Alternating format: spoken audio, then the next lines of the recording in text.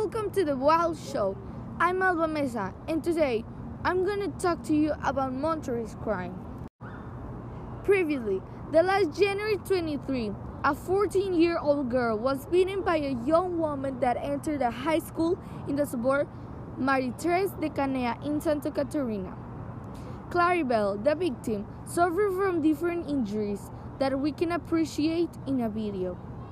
In the images, you can see the aggressor, an ex-student identified as Dana Paula, that entered the high school 10, Fidel Ayala Jimenez. Then, the two ladies start arguing about something. The school staff saw them arguing, but they didn't act. As a result, the ex-students punched simultaneously Claribel. Other students encouraged them to fight until they got separated.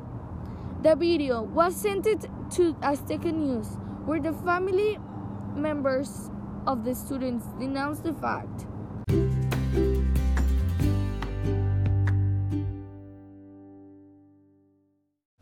Besides that, the January 10th, the institution Cervantes, located in Torreon, Coahuila, suffered from a shooting. The event happened during the morning when the students entered the class. The authorities confirmed the aggressor was an 11-year-old boy in the grade of 6th year. The report said that 5 minors and 1 teacher were injured. Therefore, the aggressor and the teacher died from hemorrhage cerebral and some other serious injuries in the brain and stomach.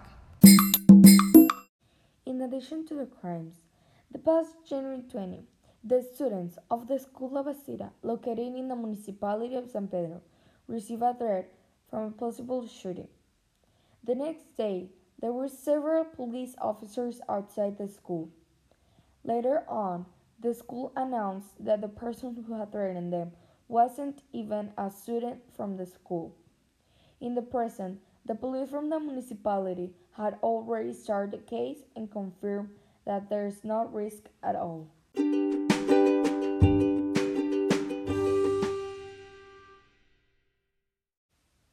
Thank you very much for your attention.